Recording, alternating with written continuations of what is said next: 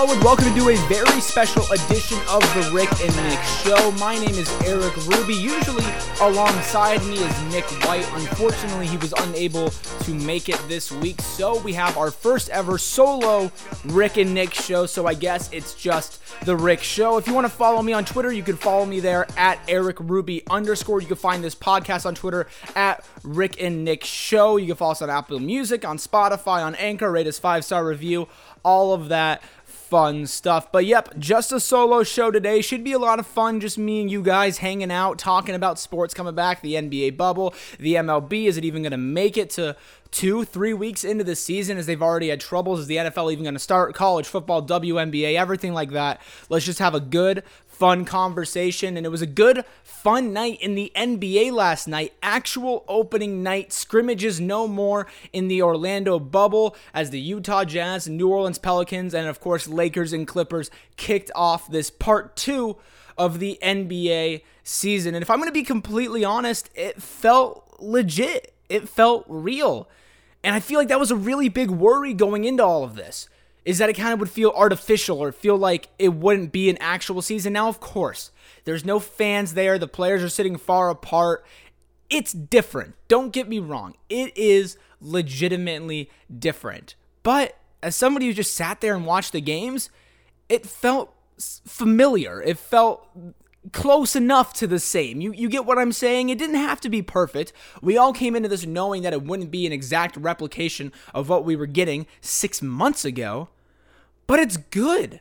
It feels real, and especially if you compare the broadcast scrimmage, the broadcast of the scrimmages to the actual games, you felt that difference, and you could see a difference in intensity and play. And we got 2 good games, so shout out to the NBA scheduling guys. I mean, Lakers Clippers, that was a pretty easy one. I'm not going to give you too much credit for that, but New Orleans Jazz was a great game, and it honestly could have been better if the Pelicans maybe gave into some of the criticism that they were getting from not playing Zion Williamson. Now, you have to remember, Zion had been out of the bubble for multiple weeks, dealing with a personal matter, had just gotten back recently, spent an accelerated quarantine period, and then, of course, was, quote, ready for this game. But he only played 15 minutes, but in those 15, he was 6 for 8, no three-pointers taken, 100% from free throw range, one taken there, for 13 points. Not terrible, but no rebounds, 1 assist, 2 turnovers, and a -16 on the plus-minus. Look, it's okay to say that that was a disappointing night from Zion Williamson and that it was disappointing that you didn't get to see him more. Earlier in the season, when the Pelicans were trying to, slow down the initial entrance of Zion Williamson in the league, I felt like they had a good reason. Slow it down because you never know how he's going to respond to injury. Not every game counts, so you don't need to use him every second of every game. And I get putting him on a minutes restriction for this first game back, and he even said himself it was going to take a couple of games for him to get fully back. However, in this bubble scenario, and you're the New Orleans Pelicans, who are chasing that 8th seed, and are one of those teams that needs to pretty much win every game if you want to solidify a spot in the playoffs. You're on the outside looking in. You do every single thing that you can do. Everything to win every game. You just have to. There's no taking nights off. And when it comes down to crunch time and you're blowing your lead to a rolling Utah Jazz and Donovan Mitchell and Rudy Gobert, I get it. You committed to only playing Zion around 15 minutes, which is what he played. You have to play him. You just do. Even if it's for the last freaking possession. You have to play him. And again, I understand both sides of it. I understand sitting him. I understand the reasoning behind it. But when you're in a bubble like this, when you're in such a unique situation where every single game counts, and here's the thing, if the Grizzlies come out and they win, then what are you going to do? They play today, the day that I'm recording this, at 1 p.m. against Portland. That's a winnable game for them. And if they do, you've just put yourself a little bit farther back and a lot more of a time crunch to make it up and make in the 8th seed. So yeah, the Utah Jazz walk away with the game 106-104. Some good contributors for the Jazz. Mike Conley had a good game. Gobert scored the first points of the restart and dropped a double-double, 14 and 12. Donovan Mitchell with 20 points. Not a bad overall performance from the Jazz. They didn't shoot great from 3. Definitely. And there were a good amount of turnovers, but I feel like that's just what we're going to see for these first couple of real games. Poor shooting from three and a lot of turnovers, because you saw it in the Lakers-Clippers game as well when these guys are coming back, and yeah, they played scrimmages, but they haven't played full-on, full-effort games yet. You're going to see a lot of sloppiness. I feel like we all kind of expected that. If you expected to come in here and see perfect basketball played right off the bat, I don't know what you were thinking coming into the bubble.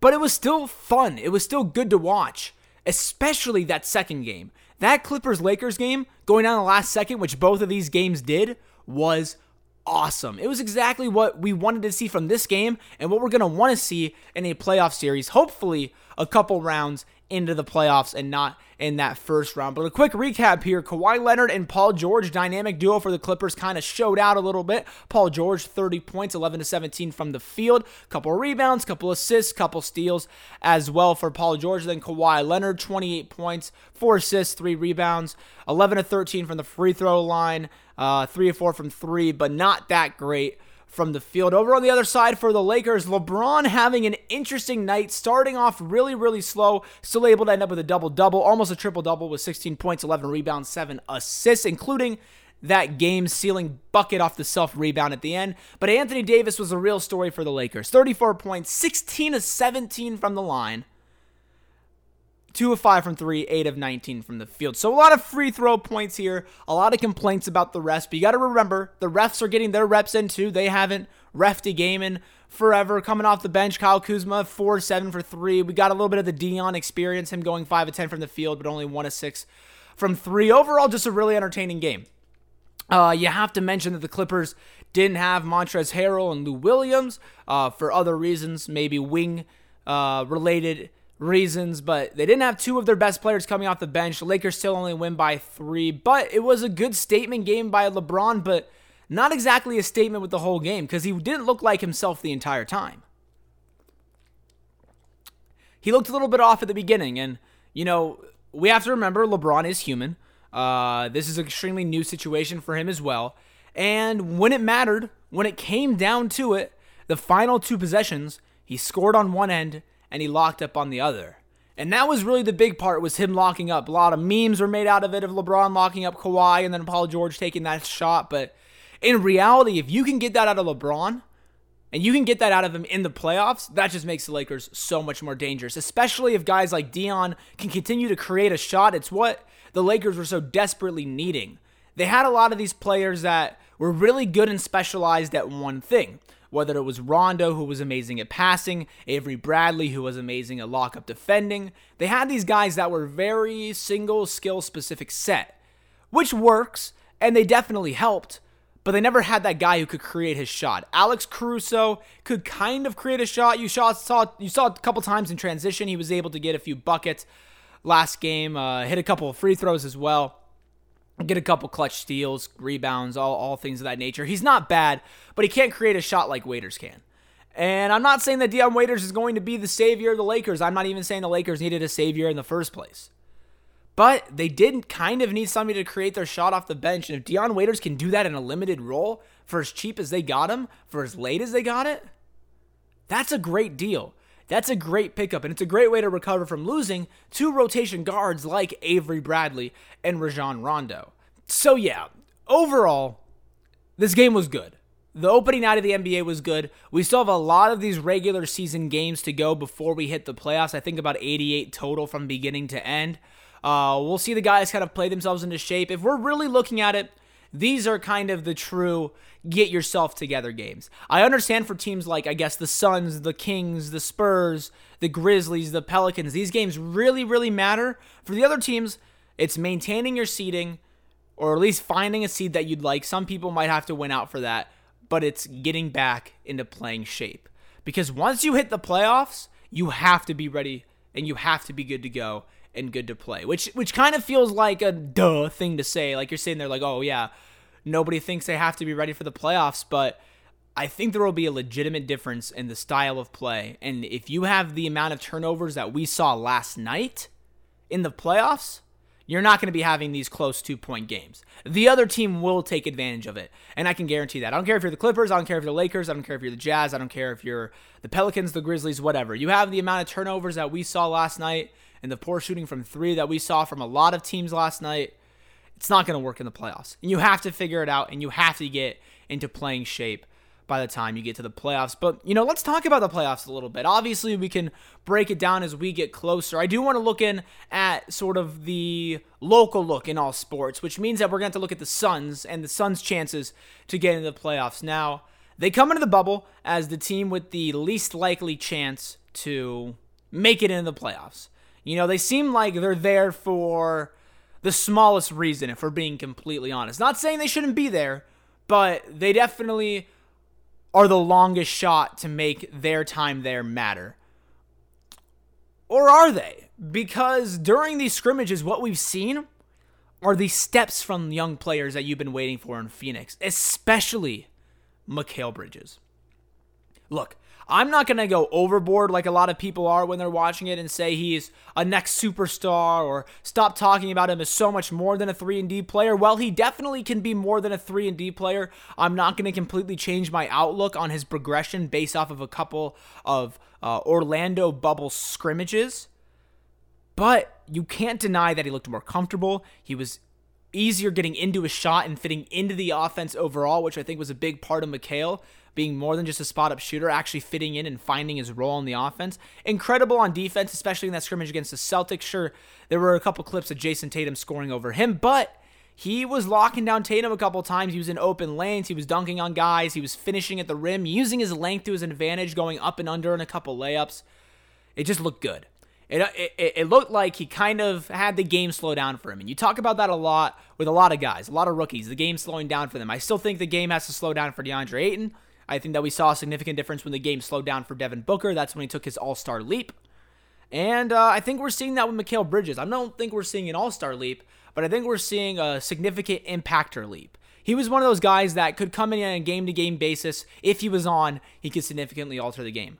I think now every single game that Mikal Bridges plays in, his presence will be felt. Obviously, a couple games here and there, he might have a dud, he might be injured, so on and so forth. But whenever Mikal's playing, I think the other team is going to have to start taking notice, if they weren't taking notice before. But his jump shot looks smoother. He looks smoother overall, which I think was a big part, especially with his hitch and his jump shooting motion. And he's locked in on defense. A couple other guys to look at for the Suns. Aaron Baines has not played yet, but he is expected to come in and play. Kelly Oubre is out for the remainder of Orlando. Devin Booker looks good, looks smooth. He's running more of an offense, or at least it seemed like he was more focused on running an offense in the scrimmages, with it, which I don't hate. Ricky Rubio looked really good, getting that leaner, doing some good passing. DeAndre Ayton shooting some NBA threes. Shout out face tattoos everywhere. Awesome to see Ayton finally incorporating that three into his offense. I think if you've been following the Suns for Ayton's tenure, it's been something that fans have been harping at forever, is to just get him to attempt threes. We don't need him to hit them. They've been saying, fans have been screaming, we don't need him to hit the threes. We just need him to take it. And he started taking them and hitting them. So if that's something the Suns can incorporate it in as well, I'm not saying that they're going to make it in the playoffs, because it's like a 1% chance, if not less, guys. It's just not going to happen. But I think that this could be used as a really productive time for Phoenix. And if they're able to make a little bit of noise, if they're able to produce a little bit, then I think it'd be good for them. And if they're able to kind of establish a little bit more of an identity going in the future based off this Orlando bubble, I think that the experience would be worth it. So the first game is today, Friday, when I'm recording this, and probably later days when I'm going to be putting it out, against the Washington Wizards, who have a very depleted lineup. So hopefully for the Suns and their fans and the playoff chances, they could take down a very weak Washington team. That about does it for the NBA bubble news. We're going to get a lot more, except for one quick thing, but I wanted to talk about it along with the WNBA, or the Wubble, as we talk about social protests and things of that nature when it comes to sports returning. And I wanted to talk about the WNBA and the NBA together, because they've kind of been in the news together when it comes to a lot of this stuff. And when it comes to how you discuss the WNBA and the dialogue around that. So first, let's talk about the peaceful protests and demonstrations that both leagues set. Now, the Wubble, the WNBA bubble, started their season off beforehand, and the team's opening night decided that they were going to walk off the court during the national anthem. Both teams. And honestly, it was really, really cool to see.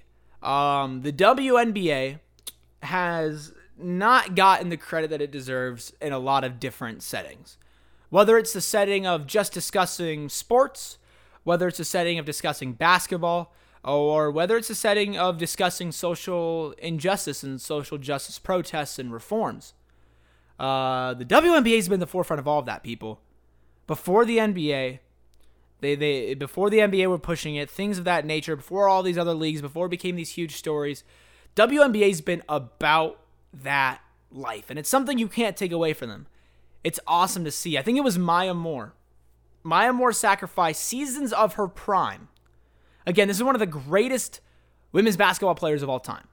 Sacrificed seasons in the prime of her career to dedicate it to freeing an innocent man from prison. Think about that in NBA context. Think about a player giving up the prime years of their career for social justice.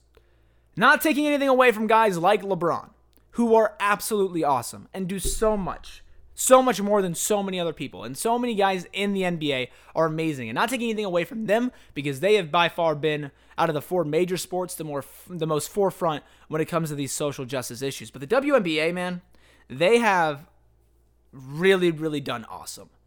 Not just now, but in the past when it comes to social justice reform. Stand up, clap for them, support them. Of course, you're trash if you trash on the WNBA. Making all these sexist jokes. Terrible. You're stupid. You're wrong as well. And support the WNBA just like NBA players do. But the NBA players also, not to be alone in the social justice reforms and the anthem protests. Both teams, Jazz and the Pelicans, and then of course the Lakers and the Clippers, took a knee and locked arms in a show of unity and solidarity during the national anthem in both of the games. So shout out to those guys continuing to use their platforms. As far as, us at the Rick and Nick Show using our platforms, what we've been standing on since, day one of all of this is educate yourself, learn about the plight of African Americans, not only in this country, but in all countries across the world. Understand where systemic racism comes from, where terms like white privilege and stuff come from. Attack it with an open heart, an open mind. It's really easy to pretend like you know what's going on, and it's really easy to pretend like whatever you do is right. It takes, people with courage, and it takes smart people and people who are willing to be wrong to really open up and learn about this stuff. So, if you are one of these people that looks at these protests, that looks at the words Black Lives Matter on the court and in the commercials and things of that nature, and either you don't understand the meaning behind it, you don't agree with it, you don't like it, you think it's political, all I ask is to keep an open mind and research. That's it. I won't stand up here in a pulpit. I won't preach like I know everything. I'm learning as well, but I suggest you do the same. But quick mention of the Wubble. The biggest story coming out of there is the Liberty, who unfortunately have not been able to pick up a win, but Sabrina Ionescu has been their win that they picked up. She is absolutely going off. She is amazing. And what I love about the WNBA, and what I've noticed, is that what you see is what you get. Usually, when a prospect is really good in college, they end up being really, really good, or at least decent and serviceable in the WNBA. And there's an element to that lost in the NBA, as far as busts go, as far as, guys being picked high and not exactly meeting their expectations. In fact, it happens a lot in the NBA, but in the WNBA, it doesn't seem like it. And when it does, it seems few and far in between. But in her last game, after a rough start, that first initial debut wasn't her best game ever. She was able to drop 33 points on 6 3-pointers, made 7 rebounds, and 7 assists. And some of these shots were just absolutely crazy. Start to finish, she was dominating. She was dominating, and it was awesome. So check out the WNBA, the Wubble. A lot of great stuff coming out of there, but not a lot of great stuff coming out of Major League Baseball. Now, look, we got the season. We're in it, but it only took about a week to get the first problem with coronavirus, and that comes via the Miami Marlins. Look, I understand that when you are in the middle of a season, especially a shortened one, you want to play every game because every game counts. But if you have the short-sightedness to know that you have coronavirus and still choose to play the game, that's just unacceptable. It's just plain stupid. And now they have games suspended and postponed until the end of this week. And honestly, it might be even more. If I have to give my real opinion, my true opinion on what I think is going to be happening in the MLB, I don't think it's going to end, man. I just don't. If you can't make it this far in, I don't think you're going to be able to make it in. I'm sorry. Especially even on opening night, you didn't have plans for the rain delay. I just don't think that non-bubble sports are going to work. Now, I think they're going to try to drag it on. I think baseball is going to last at least a couple more weeks. Just because once you got the ball rolling, it's going to be a lot harder to stop the ball from rolling. So, does the MLB finish its season? I'm not sure. If it does, I'm very interested to see what happens. Because a lot of teams are kind of responding weird to the shortened season. I mean, just through games that I've watched alone, some rotations are different, some batting is different, and of course, people have to get used to it. They didn't really have that full preseason. They had scrimmages and things of that nature, and of course, we've seen some not so great pitching, especially from the local team, the D-backs. We could talk about that in just a second, but unfortunately, baseball fans, I just don't see it happening. I just don't. There's just too many moving parts. And all you need is for one team to get it, and you go on and on and on, and it's gonna keep going. And it's sad. I wish the MLB would work, but I just don't think it will. And I think that also goes for the NFL. The NFL doesn't really seem like they know what they're doing. Now they've put a couple plans into place. They have something there. They've canceled preseason. They've put some testing in place, things of that nature. But it still seems pretty out there right now. It doesn't seem all too put together. But yeah, the NFL, it could happen, I guess. I think they're going to try to push forward. The NFL is going to do whatever they can to get a season going. But with no bubble, I just don't see it happening. But, some NFL news still going on. There's discussions on to whether or not players will wear masks on the field. I'm not exactly sure about that or if that would work. If they feel safe and they feel like they can perform doing that, I'm all for it. I just don't think a majority of players will come out and want to play that high-level competition with a mask on. But you can wear one when you go to a grocery store. It's not the same thing. Anyway, NFL also suspends Antonio Brown 8 games. I'm done with Antonio Brown as far as I'm concerned. That saga is over. And we've had a lot of players opt out of this NFL season. Specifically, a lot of Patriots players opting out. Some people are talking about possibly it being related to the Patriots tanking, but that's just not what the Patriots do. That's like the opposite of what they go for. If they tank for Trevor Lawrence, it would be kind of changing up what their franchise has done, where it takes those guys who are not the blue bloods, not the top picks, and turns them into somebody. However, I don't think it's ever wrong to pair Bill Belichick with a number 1 overall pick quarterback. But yeah, that'll about do it for the NFL. Not too long of a show today.